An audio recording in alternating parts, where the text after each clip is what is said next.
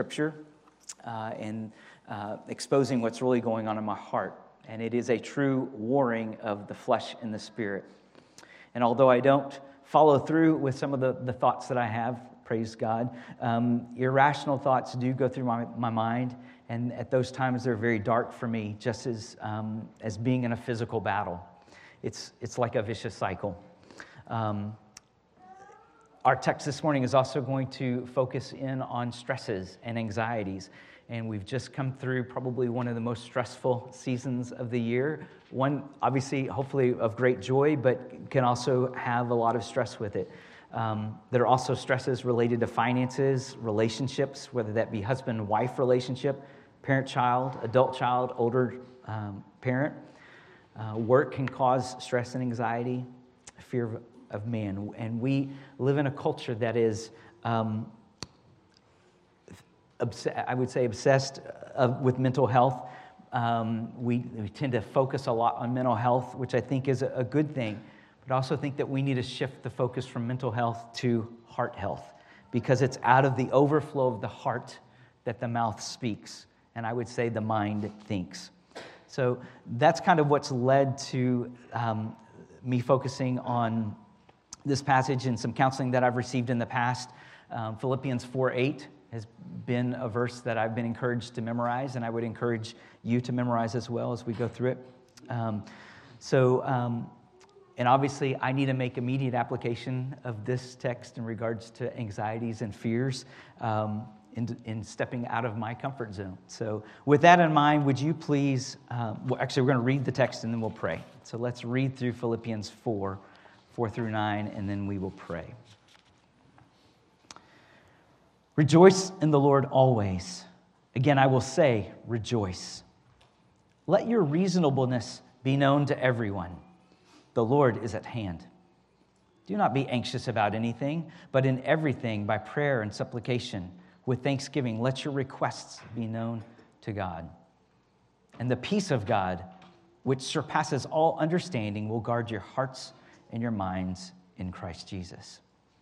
Finally, brothers, whatever is true, whatever is honorable, whatever is just, whatever is pure, whatever is lovely, whatever is commendable, if there's any excellence, if there's anything worthy of praise, think about these things.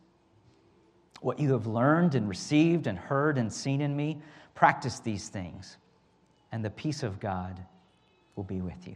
Let's pray. Lord, as we come to your word this morning, we pray that you would just use it to open our eyes to see you more clearly.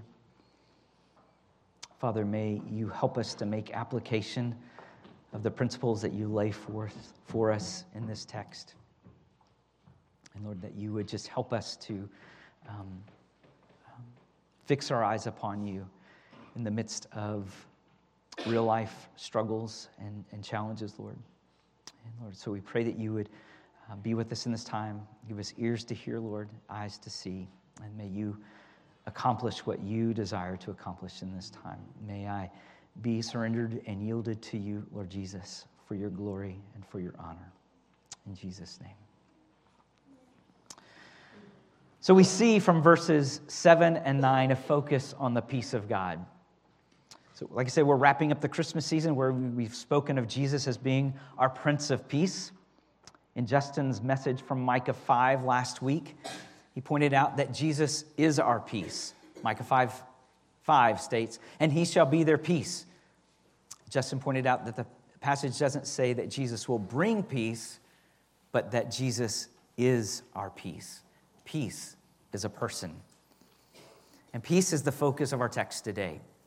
So in Philippians 4, 7 and 9, Paul is wanting to draw our attention to being at peace with God. This peace is something that should be a common state for us. We should be a people at peace. But Paul knows us all too well, that we are often, more than we would like to admit, we find ourselves lacking in peace. We find ourselves in turmoil and chaos. So prior to verse 7 and 9, Paul gives several commands or imperatives to break the cycle that leads us away from peace. And so he gives us these imperatives to point us and lead us back to peace. So in verses 4 through 9, Paul gives a total of 6 commands. These commands are broken into 2 sections, with each section concluding with the repeated promise of the peace of God. I'm going to take each section separately. So we'll look at the first section, which is verses 4 through 7, and there we find the first 4 commands to apply when we find ourselves lacking in peace. So what is the first command Paul gives us? It is to rejoice. In fact, he repeats it. Rejoice in the Lord always. Again, I will say, rejoice. So what does it mean to rejoice? It means to give joy to feel joy or great delight, to be exuberant, jubilant. It means rejoicing implies that there is an object of our rejoicing. And this passage is clear that our rejoicing is to be in the Lord. It's not to be confused with happiness. Happiness is dependent upon circumstances. Our focus is to be on the Lord. We should be a people of unending joy and praise for what the Lord has done for us. Our rejoicing will be in direct proportion to our understanding and grasping of all that the Lord has done for us. We're fighting a battle that's already been won, and He will hold us fast. MacArthur, in his commentary on Philippians, speaks of how Paul's overall focus of this passage is spiritual stability. I'll be pulling from some of his thoughts throughout the message today. MacArthur writes, spiritual stability is directly related to how a person thinks about God. Along those lines, Tozer says, and what comes to mind when we think about God is the most important thing to us. You see, knowledge of God is the key to rejoicing. Those who know the great truths about God find it easy to rejoice. Those with little knowledge of Him find it difficult to rejoice. Those who know the attributes and character of God find it easier to rejoice in the Lord, especially during difficult and challenging times. So, what comes to mind when you're asked, God is blank? What do you fill in the blank with? Well, let's consider some of His attributes. God is eternal. He's holy. He's jealous. He is a just God. He is love. God is omnipotent. He is all-powerful. He is omnipresent. He is everywhere. He's omniscient. God is always at all times fully aware of everything, including everything that will happen. He is perfect. He is righteous. He is truthful. He is unchangeable. He is wise. God never wrings His hands with anxiety. And He is wrathful towards sin. In order to rejoice in the Lord, we first have to know who He is and what He has done for us. So that's the first command, rejoice in the Lord.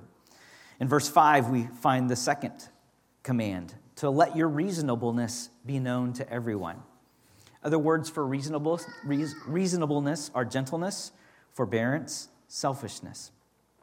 It is a disposition that seeks the best for everyone. So would you say that this is your disposition, that you seek the best for everyone? Are you charitable towards the fault of others? Do you extend mercy towards the failure of others? I would venture to say that when we find ourselves not seeking the best for everyone, when we are not being charitable towards the fault of others, and when we are not extending mercy toward others, we are probably not experiencing much peace either. I know this to be the case for me.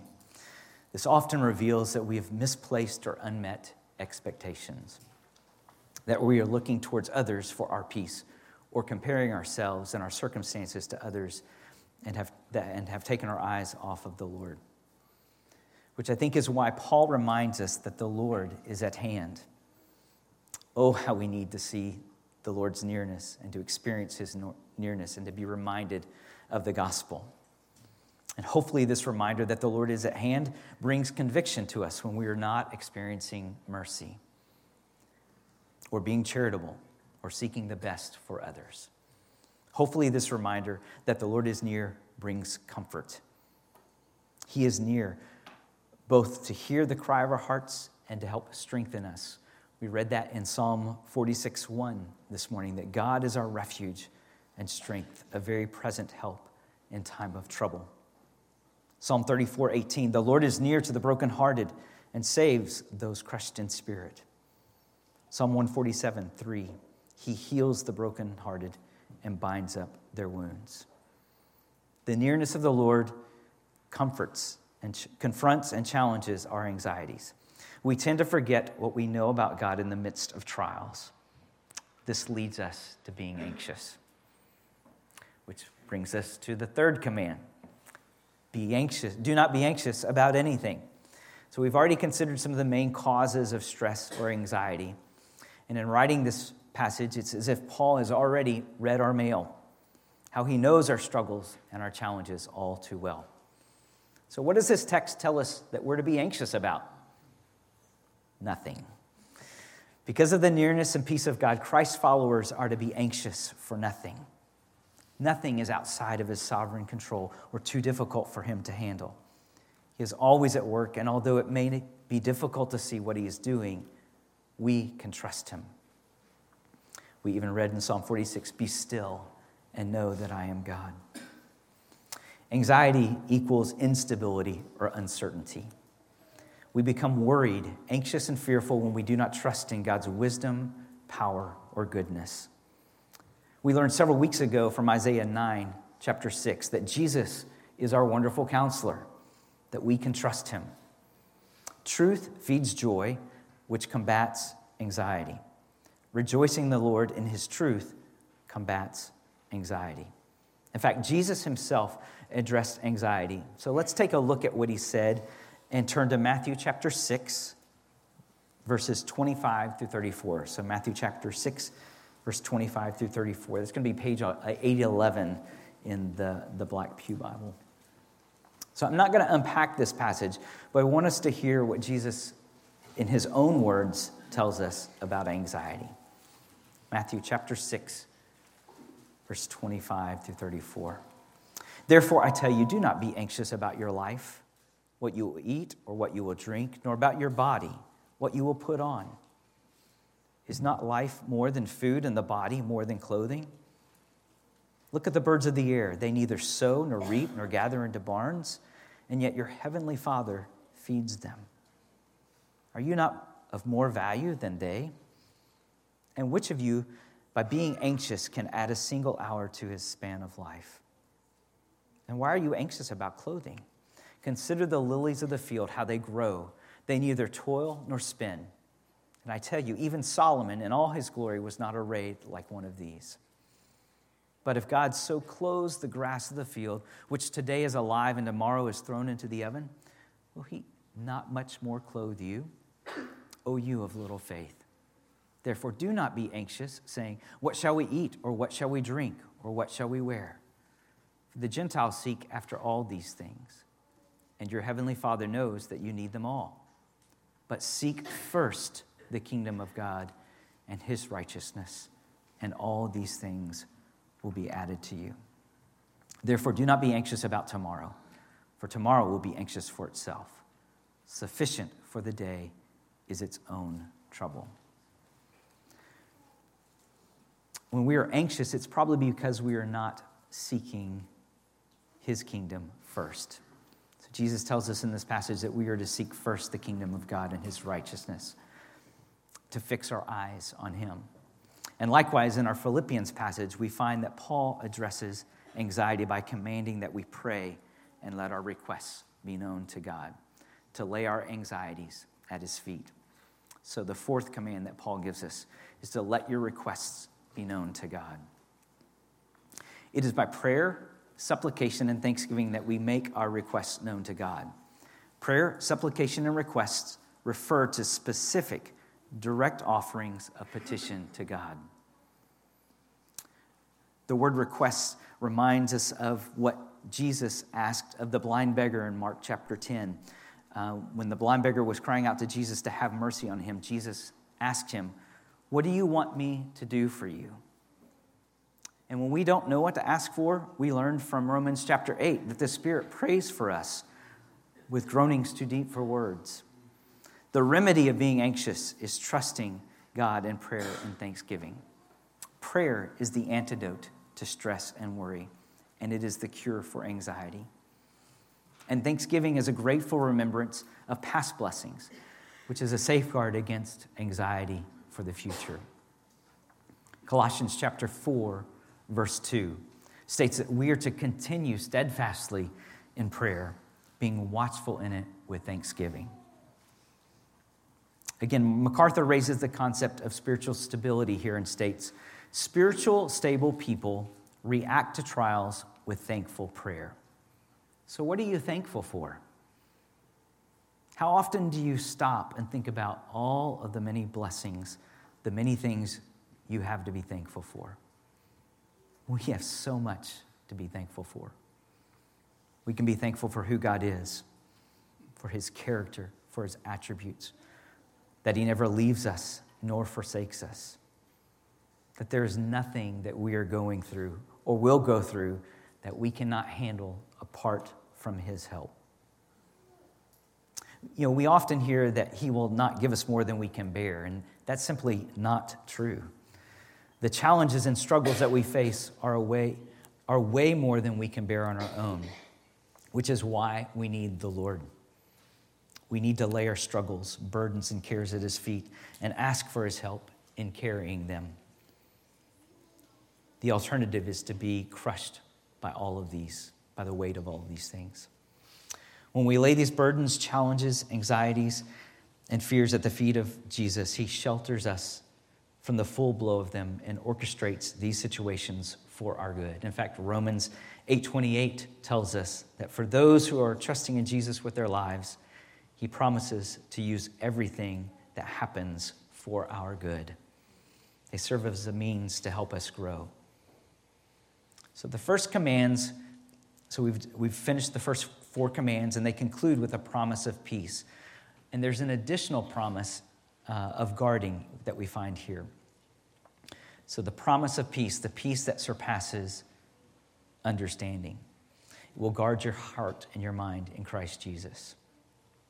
So when I began to prepare for this message, knowing that peace is a key focal point of this message, I became alert and hypersensitive or hyper-aware of the word peace. And so just in various different messages that we've heard in the past, in fact, several weeks ago, we used as a benediction Romans 15:13. May the God of all hope fill you with all joy and peace in believing, so that by the power of the Holy Spirit you may abound in hope. So again, just a hyper-awareness of the word peace. Isaiah 9:6, that Jesus is our Prince of Peace. Last week in Micah 5:5, Jesus is our peace. Peace is a person. Ezra was wearing a shirt the other day that had a Thessalonians passage on it regarding peace. I was like, hey. So just like I said, a hypersensitivity or awareness of the word peace. In fact, last Sunday night at the Christmas Eve service, a reference to Isaiah 53:5. But he was pierced for our transgressions. He was crushed for our iniquities. Upon him was the chastisement that brought us peace. And with his wounds, we are healed. So the very heart of the gospel is about bringing us peace. Jesus taking upon himself the punishment and wrath we deserved was to bring us peace. John Stott writes, so it's a peace that surpasses understanding. So Stott writes about this, that something which man cannot explain away, something beyond the range of human comprehension. It is something that transcends all understanding, human intellectual powers, human analysis, human insight, human understanding. From Romans 11, we learn that God is the source whose judgments are unsearchable and ways inscrutable. What does inscrutable mean? It means not readily investigated, interpreted, or understood. In Romans 11:34, who has known the mind of the Lord, or who has been his counselor? God is without counselors. Our challenge as Christ followers is not to seek to eliminate unpleasant circumstances, but to trust in the good purpose of his infinite, holy, sovereign, powerful God in every difficulty. To seek the Prince of Peace, who surpasses our understanding in the midst of our trials. Paul mentions an additional promise in verse 7, that this peace will guard.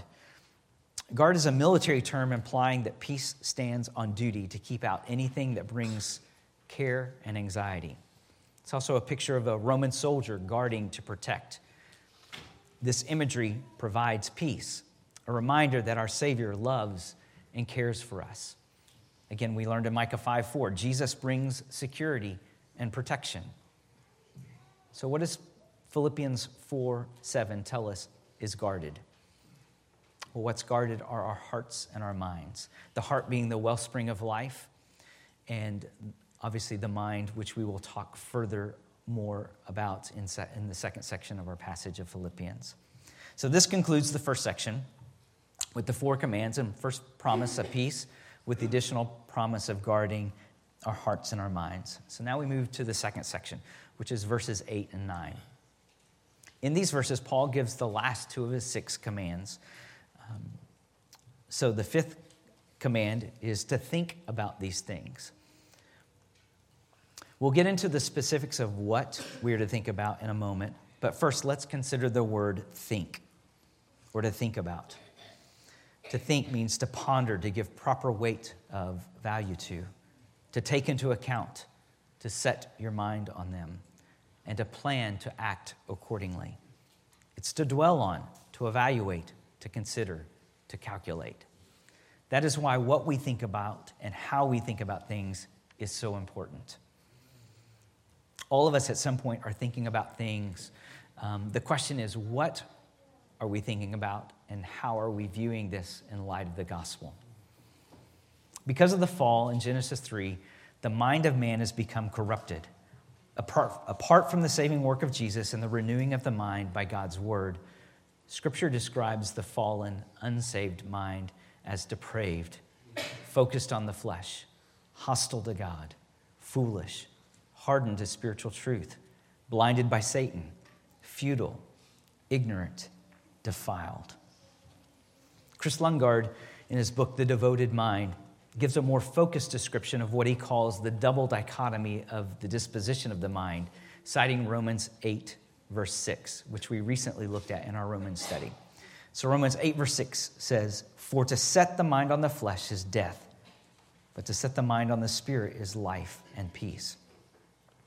Lundgaard, in describing this double dichotomy, uses the phrase, or uses this term called the great comma. He talks about the great comma of this verse.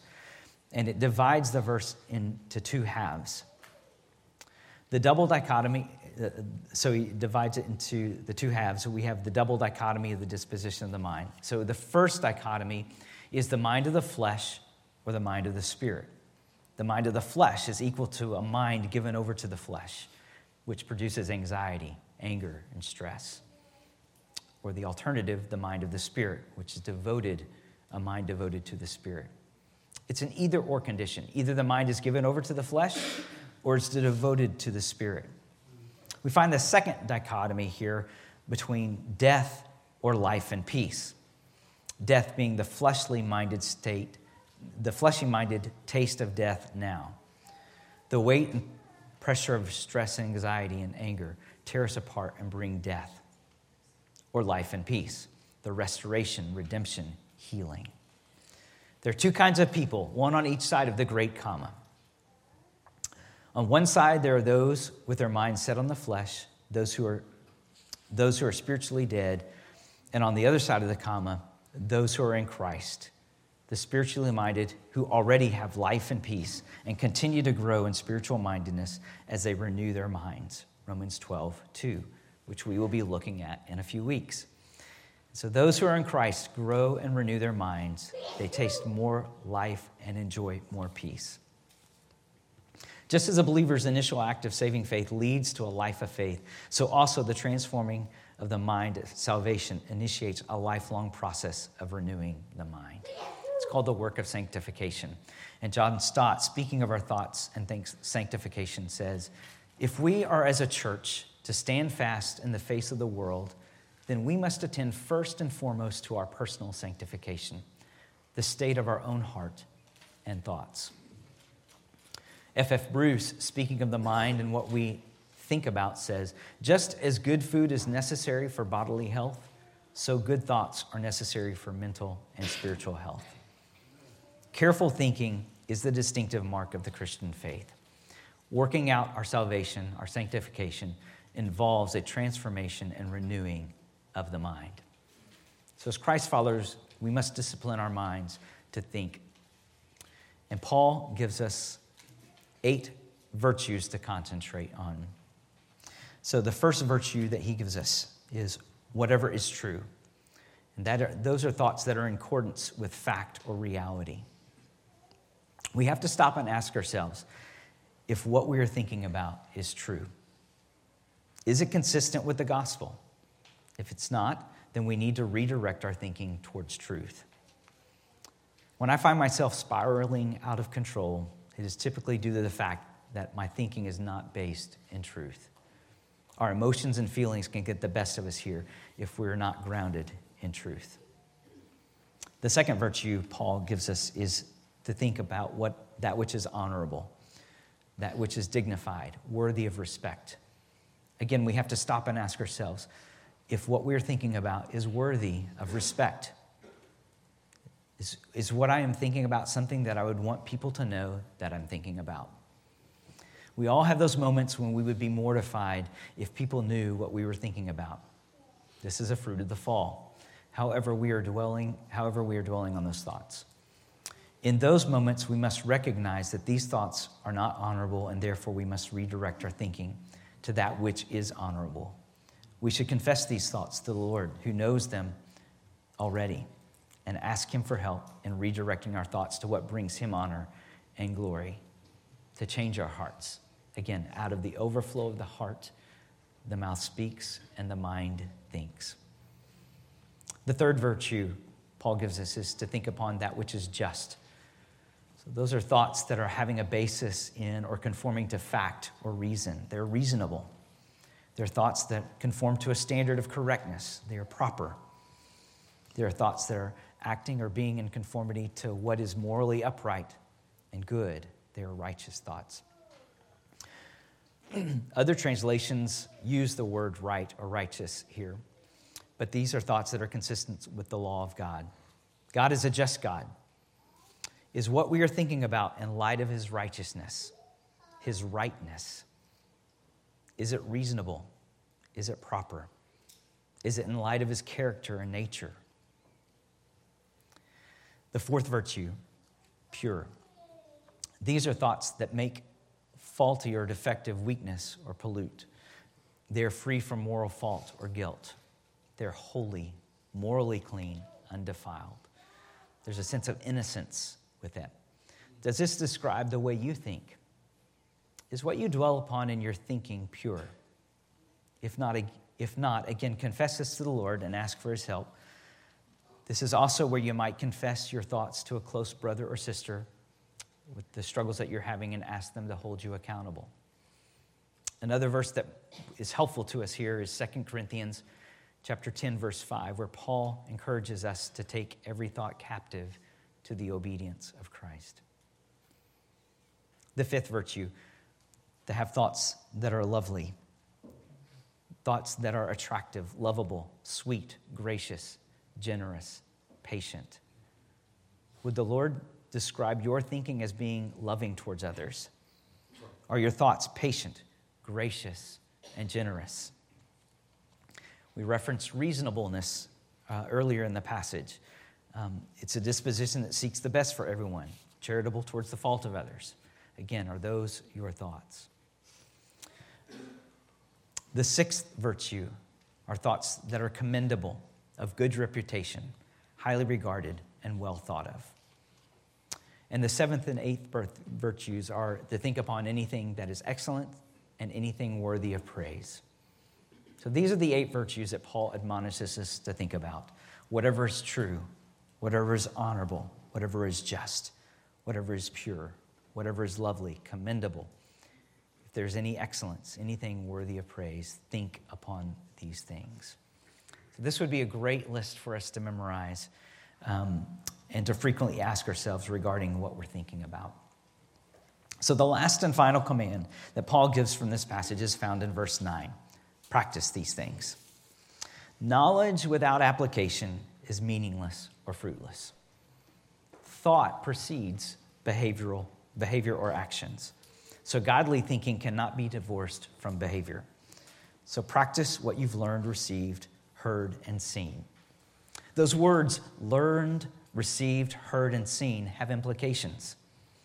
So learned implies that you're teachable. Received implies that you're receptive. Heard implies that you listen. Seen implies that you are observant. Paul modeled the standards he preached. Would you say you are teachable, that you are receptive, that you listen, that you are observant? Would you say that you model or practice what you've learned, received, heard, and seen? If not, then we need to ask the Lord for our help in this. And now we come to the second promise of peace, which is found in verse 9. The God of peace will be with you. It's the God of peace makes peace between himself and sinners. Peace is linked to God's work in salvation.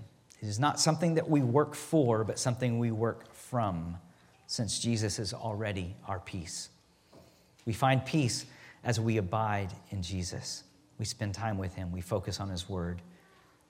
We seek his perspective on the things that don't make sense to us.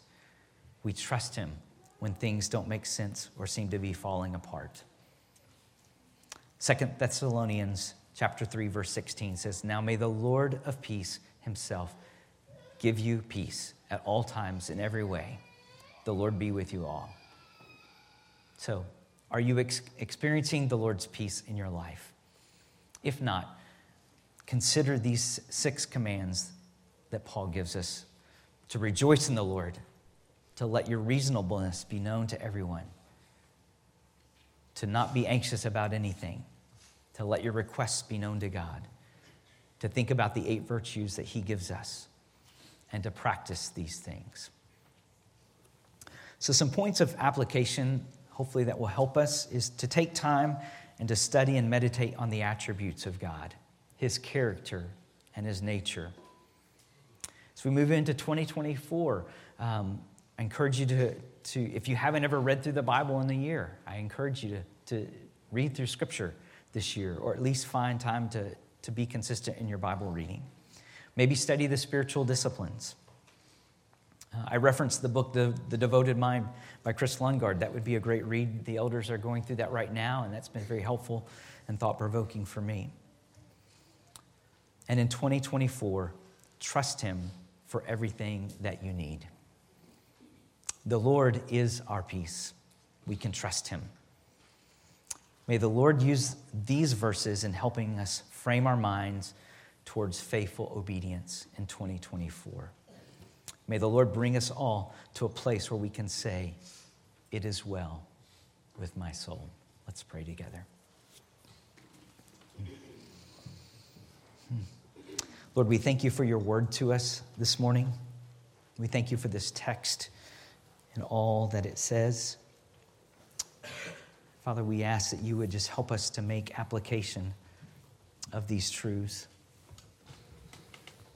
that you would help us to be aware of what we think about and to break the cycle of fear and anxieties. And Lord, that you would have your way in our lives for your glory, for your honor this year in 2024. Be exalted, O God, we ask and pray. In Jesus' name.